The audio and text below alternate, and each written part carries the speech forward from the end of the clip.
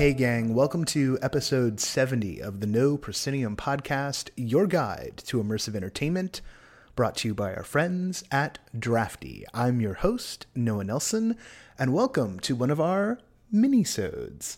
This is once in a while. It's not that I get lazy, it's that I get too busy to book people, and this also happens to be the one vacation week I take a year. And I had a lot of stuff I wanted to do, so I decided to turn this one into one of our open forums and invite questions from the audience, which we got a couple. And I'm also going to go on a bit of a rant. So if you listen to the show for a nice, chunky interview that lets you kind of go off into the universe, stick around for the news and notes, and then, maybe listen to the questions, then you can leave my rant alone. But if you want to know about sort of the state of things, this is going to be a good one to check in on. But first, we've got a little business to do. And that business is the business of making theater that is awesome. And we do that with the help of our friends at Drafty. Oh, look at that. I'm going to lay this out straight. So Drafty is a computer-aided design program that was created by an actual friend of ours, Lucas Kresh. And he made it for theatrical designers. He's a lighting designer, so he wanted to make a CAD program that was tailored for people who do lighting and projection and sound, and he wanted it to be affordable because Lucas is a working designer. He knows how expensive this stuff gets, and he wanted it to be really tailor-made for people doing the professional work that he does. And Lucas does it like all over the place, all over the world even. It's been so fun watching Lucas's career over maybe we've known each other for a while. So Drafty, all right? So the lighting design part, projection design, sound design, all the tools are in there to do that. It's a subscription-based service, so you're not breaking your bank to get involved in it. And the best part is that it is software made by the kind of person who's doing the exact work that the people who are using the software are doing. And that's the amazing thing about our digital age, is that the people who need the tools can make the tools and then share the tools. This is what software is supposed to be about. And here it is in our own little theater world. And that is the unscripted version of the Drafty sponsorship block. You can find out if Drafty's right for you at drafty-app.com. See, it's all about sincerity today, y'all. Hey, let's do the news and notes, and then there'll be a little music break to get into the questions. Okay, gonna be quick on the news and notes this week because maybe I've been turning the internet off in order to save my sanity, because my sanity needs to be saved. I mean, hello, 2016. New York City. New issue this week. Zaze tells me there's a lot of stuff. I'll see the draft later tonight. You'll get it in your inboxes tomorrow if you're listening to this on Friday, October 28th. Tomorrow will be the 29th, and that's when you'll get the thing. Whisper Lodge, which we've talked about a couple of episodes ago. One episode ago. I've lost track of time. Whisper Lodge is coming back, and there's just a few tickets available. They're letting everyone know. They're putting out their list next week. But here's a chance for you to jump on the Whisper Lodge. You notice I dropped down to the ASMR voice. The Whisper Lodge train. Go to whisperlodge.nyc. They've got a few events in November. I'm sure it'll sell out. So you want to get there now. Go ahead and do it. It's going to be quite the experience. If you need a little more information about Whisper Lodge, go back a couple of episodes in the thread, and you'll find out more. Again, tickets on sale now for the November weekends. whisperlodge.nyc. Also coming into the newsletter this week is an immersive magic show called The Doubtful Guest. Let's read this. It's got more performances in December, but one performance, a pop-up preview on October 30th. This is in New York City. An intimate audience of guests gathers around a dining table for an evening of music, magic, and spirits. After cocktails paired with local ghost stories and sleight of hand, the evening culminates in a seance designed to summon a final guest. Ooh, sounds like fun. Actually, it sounds like something that a friend of mine really wanted to do out here in LA a few years back. So this gentleman, he doesn't listen to the show, which is unfortunate, because I would tell him right now, hey, I know you're in New York at least once a month for work. You should check this out. Probably have to make a phone call. My friends should really listen to the show. It makes conversations a lot less awkward. Not that you aren't my friend. In fact, you're probably a better friend than some of my friends. Friend. Also coming to New York, as we talked about last time, they're putting an immersive in the immersive. The Strange Undoing of Prudentia Hart is coming to the McKittrick in November and December. If you don't know what the McKittrick is, you're probably not listening to this podcast. It's just where Sleep No More happens. Hey, I can't. If you didn't know, it just means you haven't had a chance to go, and that's not your fault. I was you. I was you 2.5 years ago. Now I'm me. Maybe you shouldn't go. Your life will become this. I like it though, but it is mine. So maybe I should start chasing people away from immersive theater. We don't need another me. Whoa, we do not need another me. Let's go to San Francisco. That's kind of where I'm from. I mean, I was born in Southern California, but I was raised up in the Bay Area. Let's go there. Alone Together, which we mentioned last time, which is a participatory, intimate dance piece that's going on at Z Space. That is happening this weekend through the 30th at Z Space. Lots of dance stuff that's happening there. That's real articulate. Z Space is known for dance there. That is what I'm trying to say. I've only had one cup of coffee. Yeah, you're in for it. Chicago, we mentioned this one before too. Spirit Forward Houdini Unlocked. That is on Halloween itself at the historic Four Paws Mansion. That's from the Chicago. It did the same thing. That's from the Chicago issue, but it's in St. Paul, Minnesota. So yeah, I know those are really different cities. There's also a whole thing where we're transitioning and we're expanding what the Chicago one covers, and more on that during the rant. So yeah, I'll break some news for you. Here we go. Let's come to a territory that I know real well. This is probably when I read the notes. If I read the notes, I make mistakes like that one. Tickets on sale this week for Barbershop. That is Annie Lesser's new piece. I'm excited to check it out.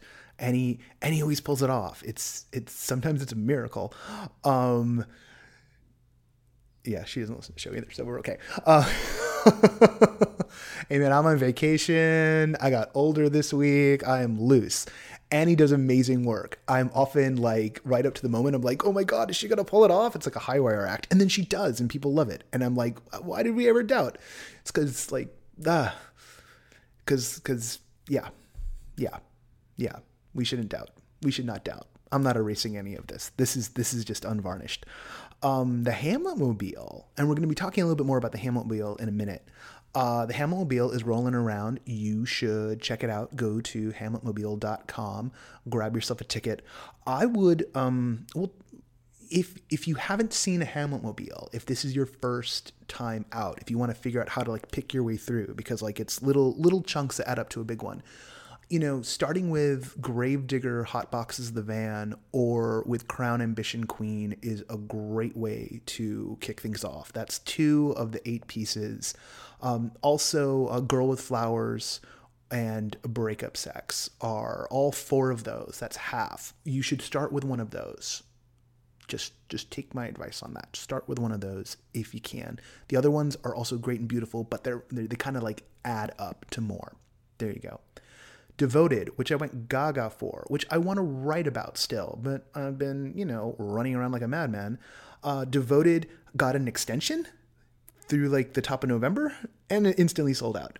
If we're lucky, Devoted will extend again once more. I think there's a lot of factors in that one, but it is quite the piece, and looking forward to more from Shine On Collective as we go. Hey, this is the part of the show where I pitch the Patreon support. You should join the Patreon. No, weren't you going to write up things? Yeah, I was going to modify the Patreon. I'm still weighing exactly how I'm going, because there's a couple of ideas I have for like what I want to put in, but I think I might be a fool for doing some of them. So I gotta spend just a little more time to really sit down and articulate it out. But I do want to raise the ceiling. Right now we just have like a $50 ceiling on the Patreon, and I want to raise it up to like $200 a month. is what I want to see us getting and expanding.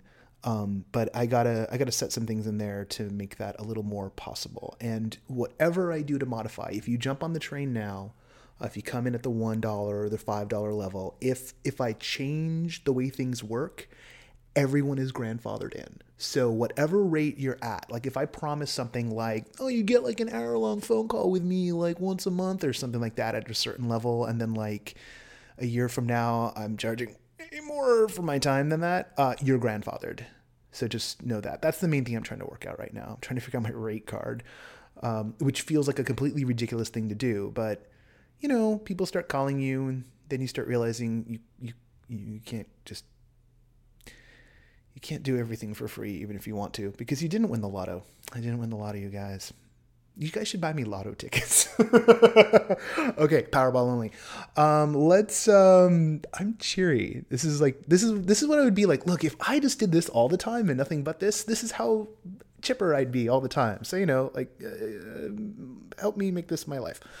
Okay, that's pathetic. Let's keep going on. You know what you want? You want music, and then you want the questions to start.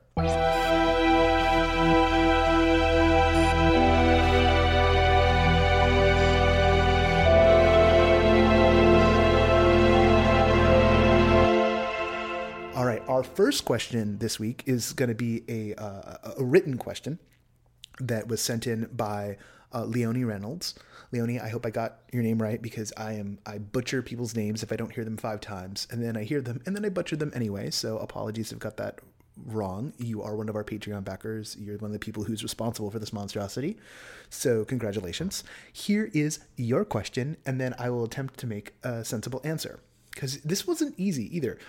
What are the things that have surprised you or have been unexpected that you've come to believe immersive theater needs or doesn't need? This is a great question. It's gives me an opportunity to talk about some fundamentals that have come up of late. I think that the main thing I want to talk about with regard to this question is, well, you know, I want to start actually, of all things, with the first rule of thumb I ever had, which was, if I see a chair, something's wrong. And that's all caveated, right? Like, I've been to plenty of pieces now where the first thing I see is a chair, and I sit down in the chair, and then everything is fine, because there is no... And the beauty of what's going on in this open frame, experimental, immersive space is that the artists and the community are continually inventing what this can be. That there is almost nothing that hasn't been tried and that has failed that is not then available for someone else to pick up and try again slightly askew.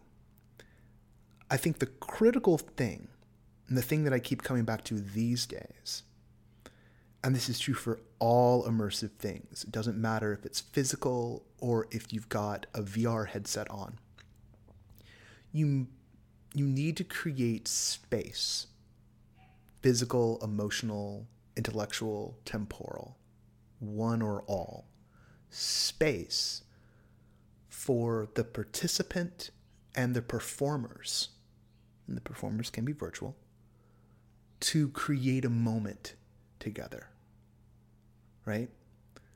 The best immersives create space for moments of connection between the participants and the characters. And those are the things that are the most thrilling. I was at one of the haunts here in LA, and the thing that was most compelling to me was the lounge, because we had time to interact with the characters who were just inhabiting the lounge. And then I went into the haunt and like started and was really tense, and then kind of shuffle around, you know, and scenes and scenes and scenes. And it was pretty, and some things were gross, and it was interesting, and I ate something nasty. But I didn't have the same sense of connection that I did in the lounge. And that was some cognitive dissonance there for me. you want to have these moments that feel authentic, even if you're both, even if the participant adopts a character too, that's fine. It's creating that space. So I think the critical thing, and I wasn't necessarily, I guess this answers the question right on the money, which is like surprises. Like, I wasn't expecting that to be my answer for what is essential to immersive. And yet it makes perfect sense. The critical thing is creating the conditions. It's not about impressing someone with a performance, right? It's not about like putting someone on stage and singing in their face as if it was, Jessica Rabbit in a strip routine, right? Or something of that nature. This isn't cabaret where it's a parody of intimacy, or it's sort of drawing out a singular spotlight so that in a small room, one person becomes the focus unlike any other. It's not about that at all. It's about creating this dynamic so that an actual moment of emotional or mental intimacy can happen between the performer and the participant. I think about my experiences at the Grand Paradise, which, the Grand Paradise is, it's announced the end of its run, December 31st. So New Year's Eve, that's the last Grand Paradise. And I know so many people have different reactions to that piece. And I even know that if I had gone on a different track that first night, I might not have come out shaken and in mortal terror love, which is how I fall in love. I fall in love in didn't know what I was saying. My experience of serious love is usually, oh God, not this.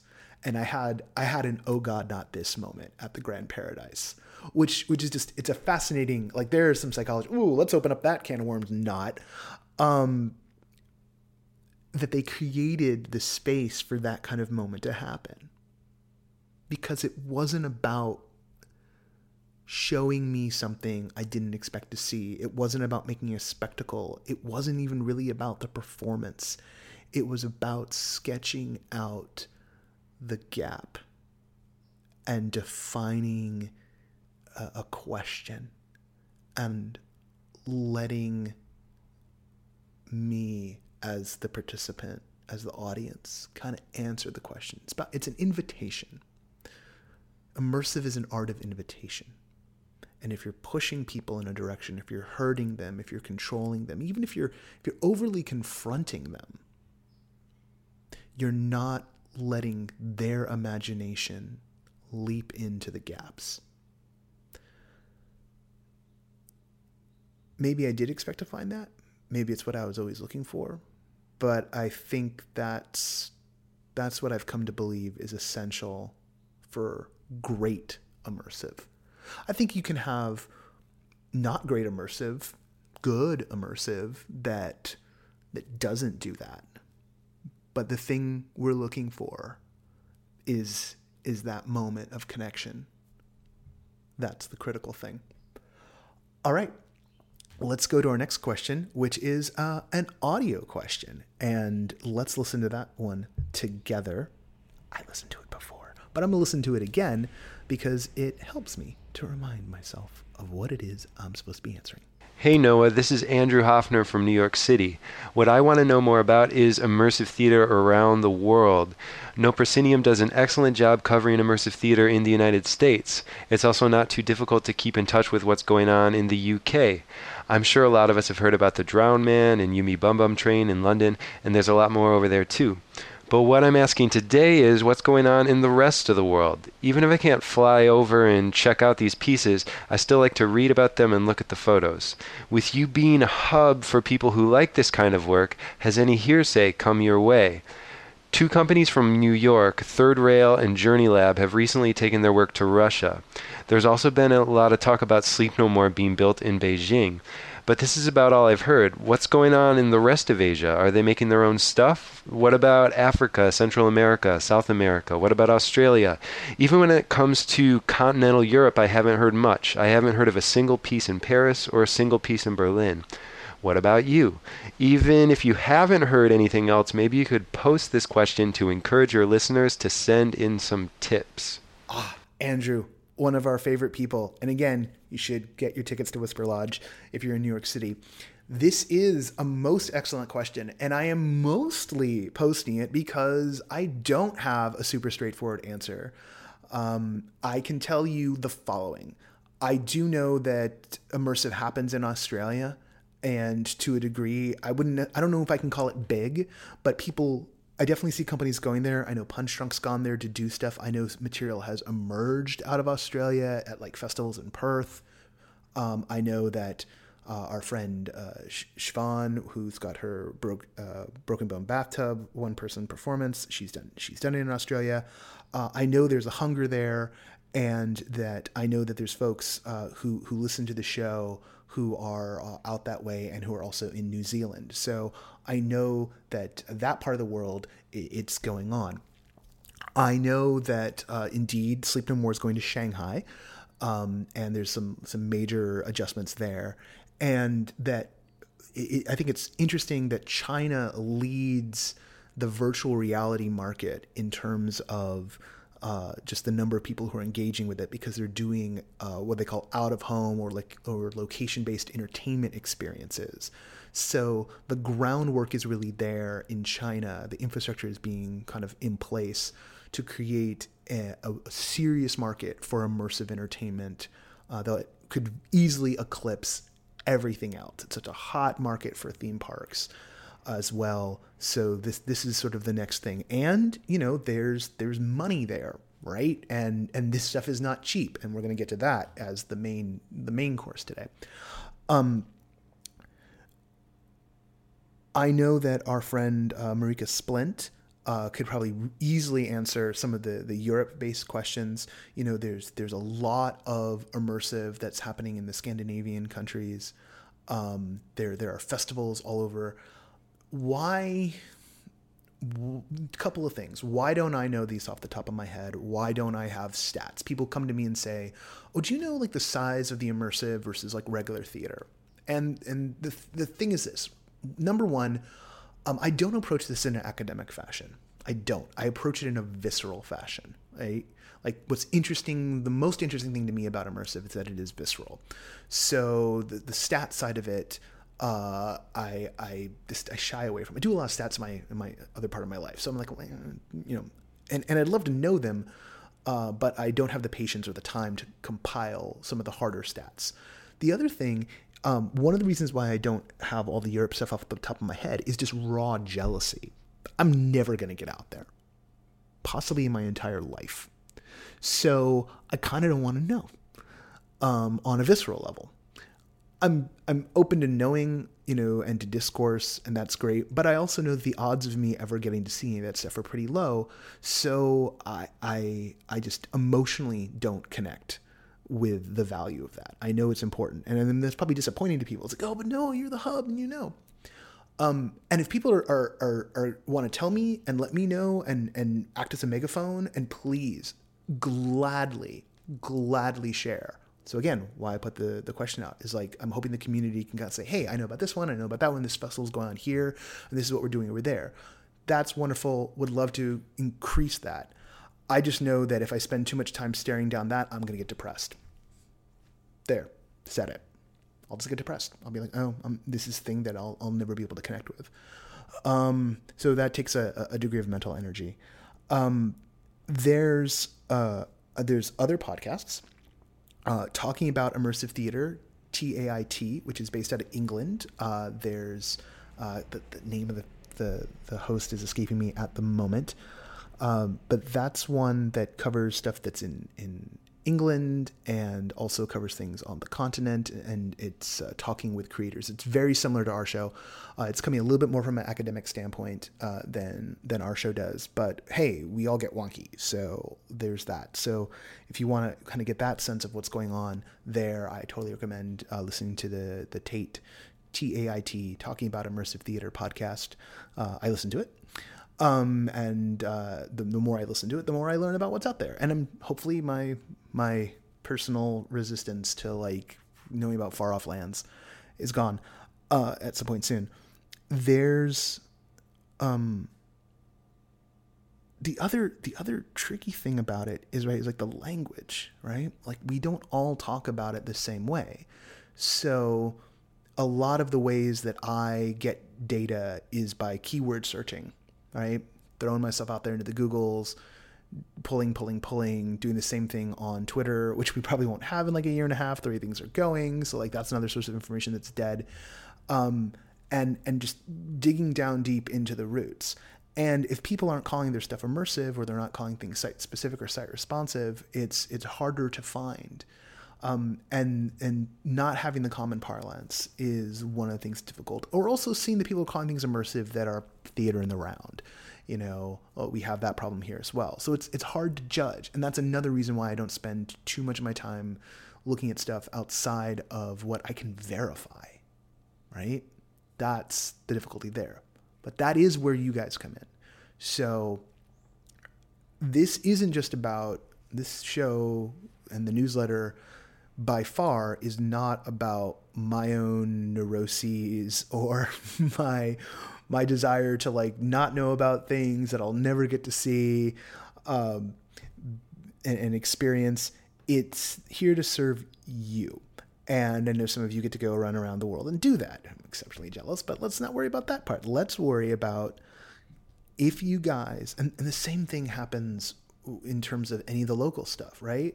It's always, if you see something, say something. That's kind of the jokey rule, but it's real.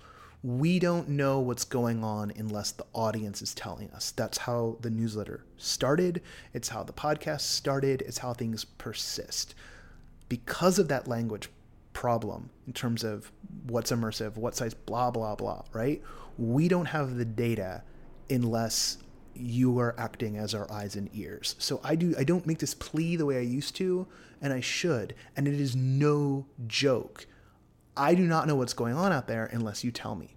And I know that seems weird. It's like, but no, I don't know everything. But we really don't know everything. I can't know everything. And even when even people don't know to pitch us, right? It's silly. It seems like, but people are discovering us more and more, and the mainstream media finds us and talks to us, and that mainstream media, we're still obscure. People like to talk about this space as if it is peaking, and if maybe it's already too much of a fad. And the way people throw around the I word is too much of a fad. But the actual work that's going on, we've just gotten started. We have just begun. And that means that much like participatory democracy, you can't sit back and let the stats and the polls tell you what's going to happen. You need to get off your butt. You need to write me. You need to tweet at me. You need to Facebook message, whatever it is, and tell me when you hear about a show. And it doesn't matter if you're telling me about a show that I've already heard about.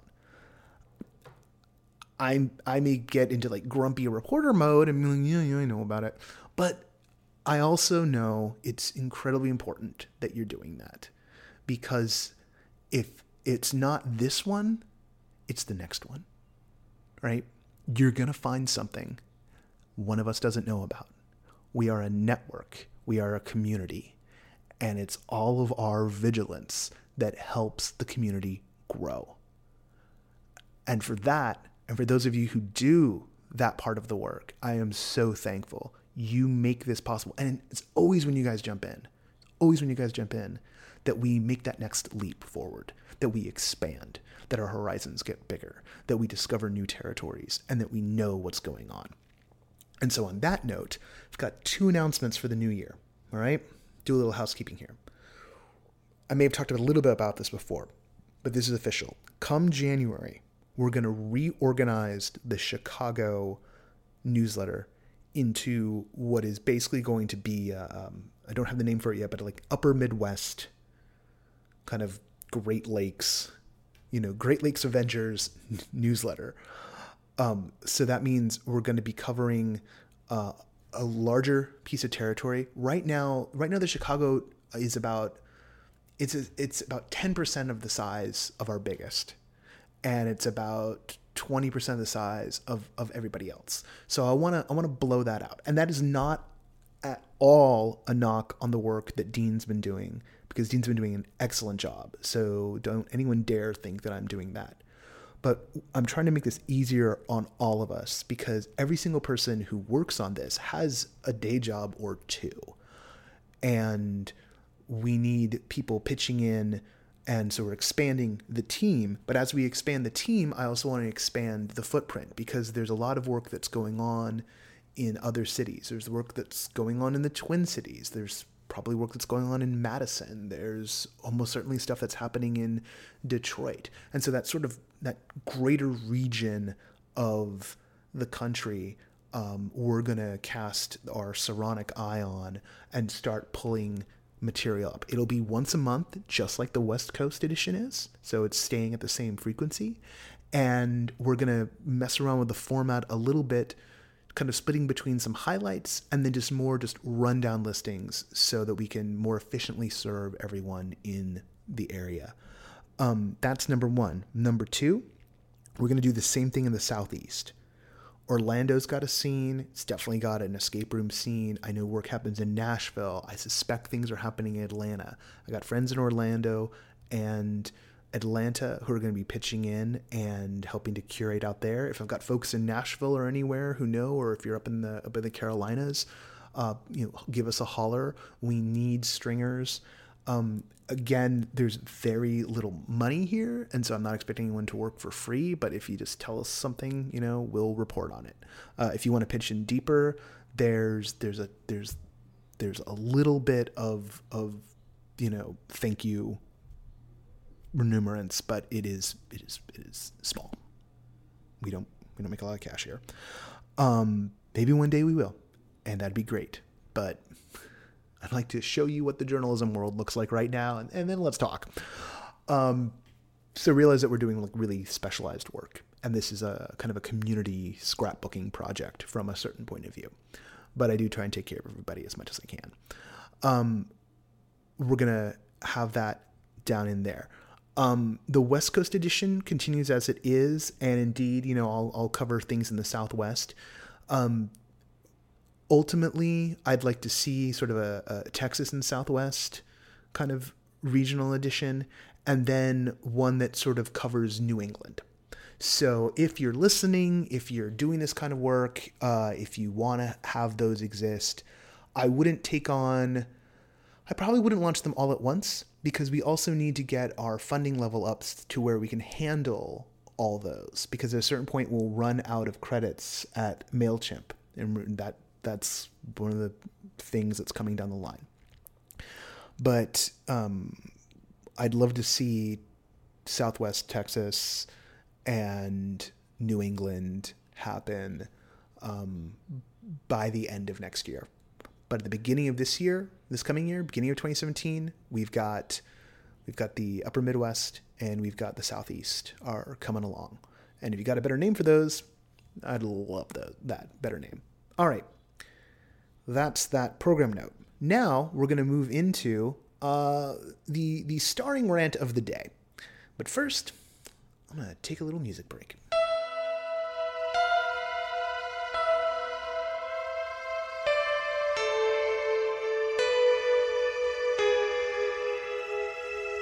Okay, champ, you're back. You've stuck in. Here comes the rant. I want to talk to you about price. Not about money regarding this show. I want to talk about value in immersive. It's been coming up a bit, and I think it's a critical discussion that we need to roll back to every once in a while. And I'm going to start with the thesis. So get yourself positioned. Immersive is a luxury good. That's our thesis for today's rant. Let me lay that out a little bit for you. Hamlet Mobile tickets, when they're not discounted with like a code from us or from the makers, are going at $10 per segment, which adds up to $80 for the entire show, all 8 segments. And indeed, they're giving discounts to people who do like, multiple parts of it, right? So they're conscious. Capital W does not believe that we're all rich. It knows we're not all rich. And there's the matter of like getting to and from it and whatnot. And the pieces are about 10 to 15 minutes in length. They can even sometimes dip below 10 minutes in length. And I know that's something that Lauren is conscious of, right? Like Lauren Ludwig, the director of Hamlet Mobile, she's not unaware that she wants to providing value, perceived value, right? Because this is all in our heads. This is all subjective, right? The perceived value is not, it has something to do with time, and that she doesn't want people walking away feeling like, I spent $10 on that. I know a number of you who have gone to pieces in the past couple of months, one of you in particular, who, looks at, oh God, was that worth $10? Was that worth $50? And here's where we get into the horrible truth, which is this shit's expensive to put on. Like, it's ridiculously expensive to put on. If we look through the eyes of the people who are making it, and we look at the idea of providing a one-on-one experience for someone that lasts 15 to 20 minutes, and that ties up an actor, let's just say for like 20 minutes. Let's say that we had an experience that was 20 minutes long and cost you $20. So we're talking about $1 a minute. Now, when we look at the costs involved on the back end, we're paying the actor. Is the company taking anything? Is there a rental on the space? Suddenly, we're really slicing that pie very, very thin. We can look at something like tickets to Disneyland and see that Disneyland tickets, which are like $100 or more, I lost track because I stopped going because it got too expensive, but it gets you in there all day. But a lot of your day is walking around the park and standing in line for things, right? And luckily, the food prices haven't gone up so high that it sometimes feels kind of reasonable. And if you have a pass, dining there is actually totally normal. It's like the outside world. But the perception, because of how much time you're spending there, you're spending a whole day. And the funny thing is I see some pieces going probably for longer than they should on a single night, because they want to give people the sense that they got a full evening's worth of entertainment. And in so doing, they trip themselves up because the piece probably should have been shorter. But it costs so much to put on. And if you compare a piece of immersive theater, which is costing, say, $10 for a 15-minute experience, and you compare it to a normal a theater show that's happening like, off Broadway or on Theater Row here in LA, where the tickets are maybe it's 15, maybe it's 20, maybe it's 25, right? Like I still freak out at the idea of seeing a show that costs $25 for like regular theater, and yet what, like indie theater costs about that much these days at a certain tier of production. Well, the truth is that with immersive, particularly the smaller the scale, the more it's 1-to-1 or 2-to-4, whatever that formula is for a length of time, that's more value just on time and attention. Now, it doesn't mean that it's good. I happen to think Hamlet Mobile is good. I happen to think Devoted is good. But they're definitely expensive compared to other things. If you compare a piece of immersive theater to, say, a video game, a $60 video game, well, I'm getting like 8 hours or 10 hours of gameplay. But this entire line of thinking goes to some pretty dark places, particularly if you look at the video game world, right? Like the tyranny with which is practiced by video game fans in terms of perceived value on time is destroying the AAA games market.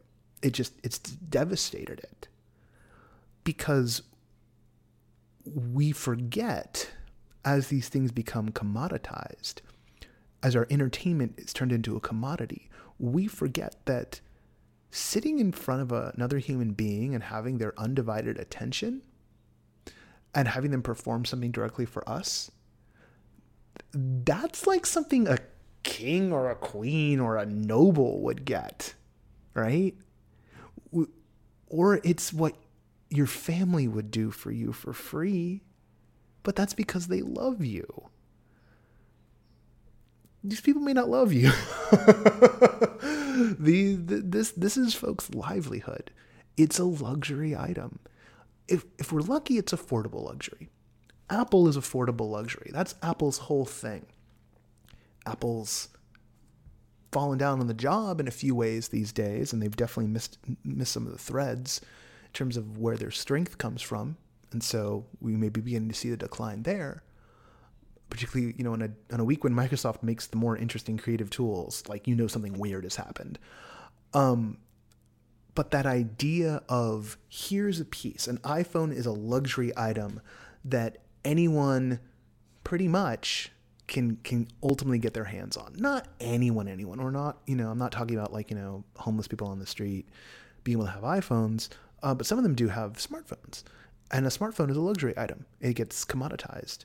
But the Apple is the luxury. But it's under $1,000. And you ameliorate that over the entire year. I pay about $40 a month to have my iPhone. Not the service, but the actual iPhone, right?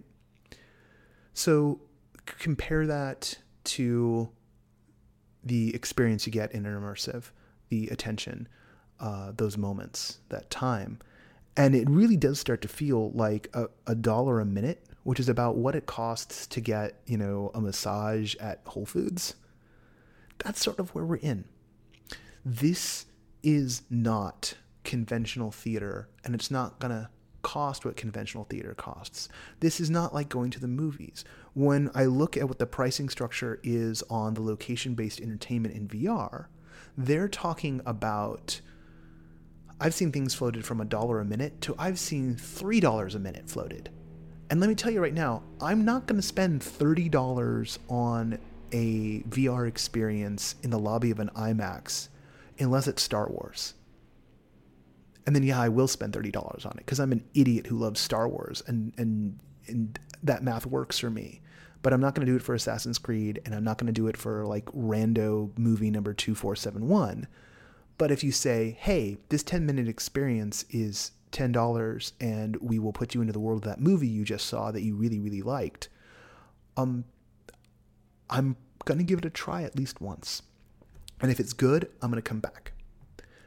So that is where it folds back in to how do we make, I don't want to say make, how do we encourage audiences to see $1 a minute for your more intimate immersives as being reasonable?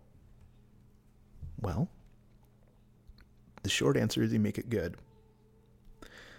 The longer answer, which involves how do you make it good, is really about focusing on the first thing we talked about today, creating an infrastructure for moments of connection. You're making memories for people. You're giving them a framework to do that. You're creating that space, that emotional, intellectual, temporal, physical space that allows people to connect. And if you do that, people will pay anything.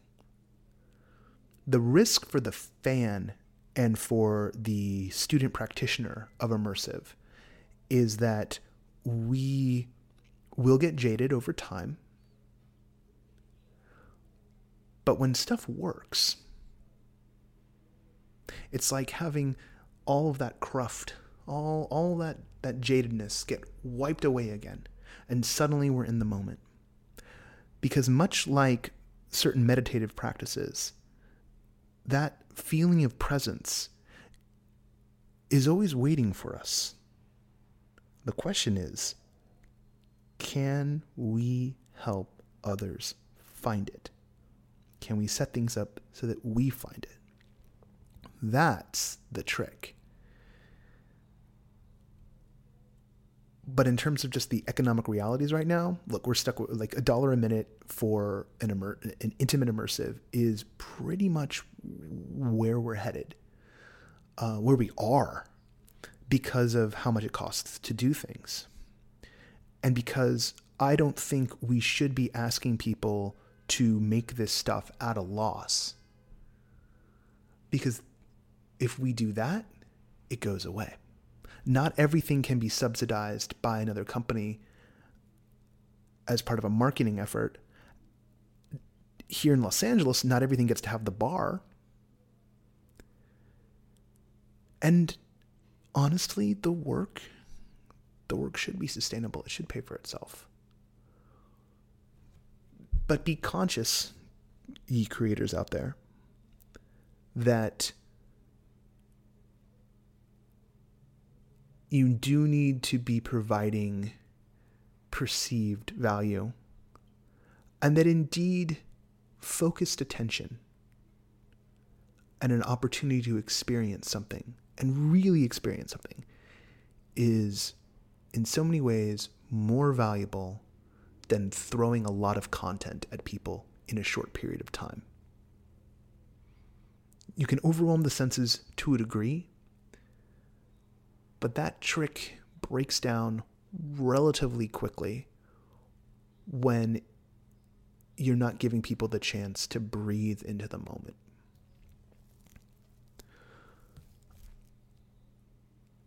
I know that wasn't the most straightforward one of my rants, and I know that this is definitely a sensitive topic, but I also know that a lot of you are trying to figure out what you can charge. And so I'm saying, just to put a button on this,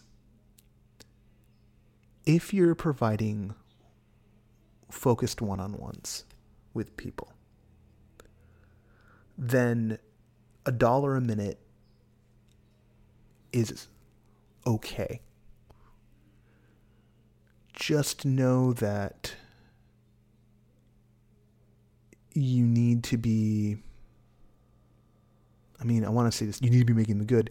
Know that you need to be providing something pretty quality, and you want to test it. I think that's the biggest thing. Actually, yeah, that's the thing right there. Test that sucker. If you have an interaction that you want to lay out for people and charge them $1 a minute, QA that thing like it's a video game. Test it, test it, test it. You want to bring in other people in the community. You want to bring in people who don't know this stuff at all. But if you keep it small and you build it that way, then you can add on to it. You want to create a bigger, a more elaborate multi-character experience where some of the one-on-ones are just off to the side and there's something else and you want to charge more for that, over the whole night. That's great. That's good. Work the details. Develop your actors and let yourself know that you've done everything you can to provide a quality experience for folks. Because, then she fells over $100. And we don't tend to complain about how much that costs. But if you look at how long it took to develop that sucker, and if you know that the only way they hold on to that space is that they're still doing good community works and they're still doing workshops and they're providing and they got a nice deal, right? That's one of the ways that show gets produced, is they're having a positive impact for the community there, and they've got a wonderful host in terms of who owns their building. But the amount of work that went into making those experiences and getting those one-on-ones right, that's where the work is. So take your time. Don't overextend yourself. Work the details. Expand your circle of QA testers.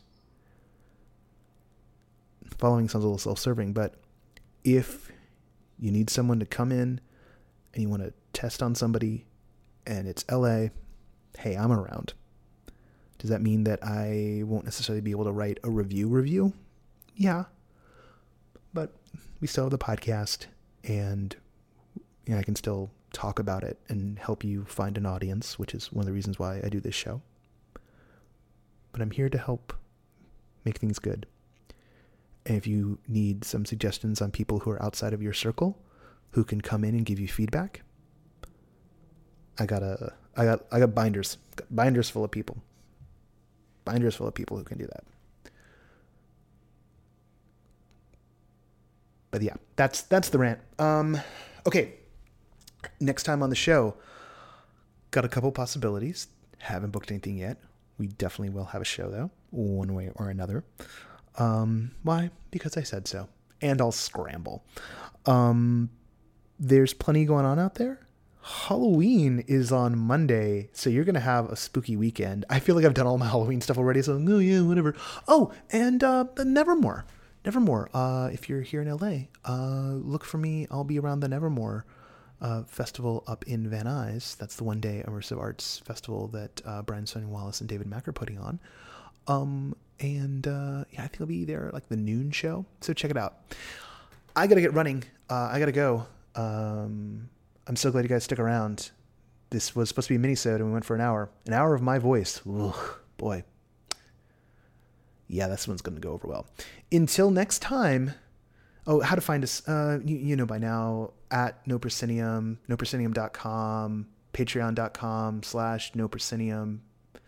Medium.com/no-proscenium. That's all the stuff. Write us. I told you everybody to write us. No_proscenium@outlook.com. That's how you do it. That's how you do it. The music for the show, of course, is by our friend Chris Porter. You're about to hear some. And until next time, I'll see you at the show.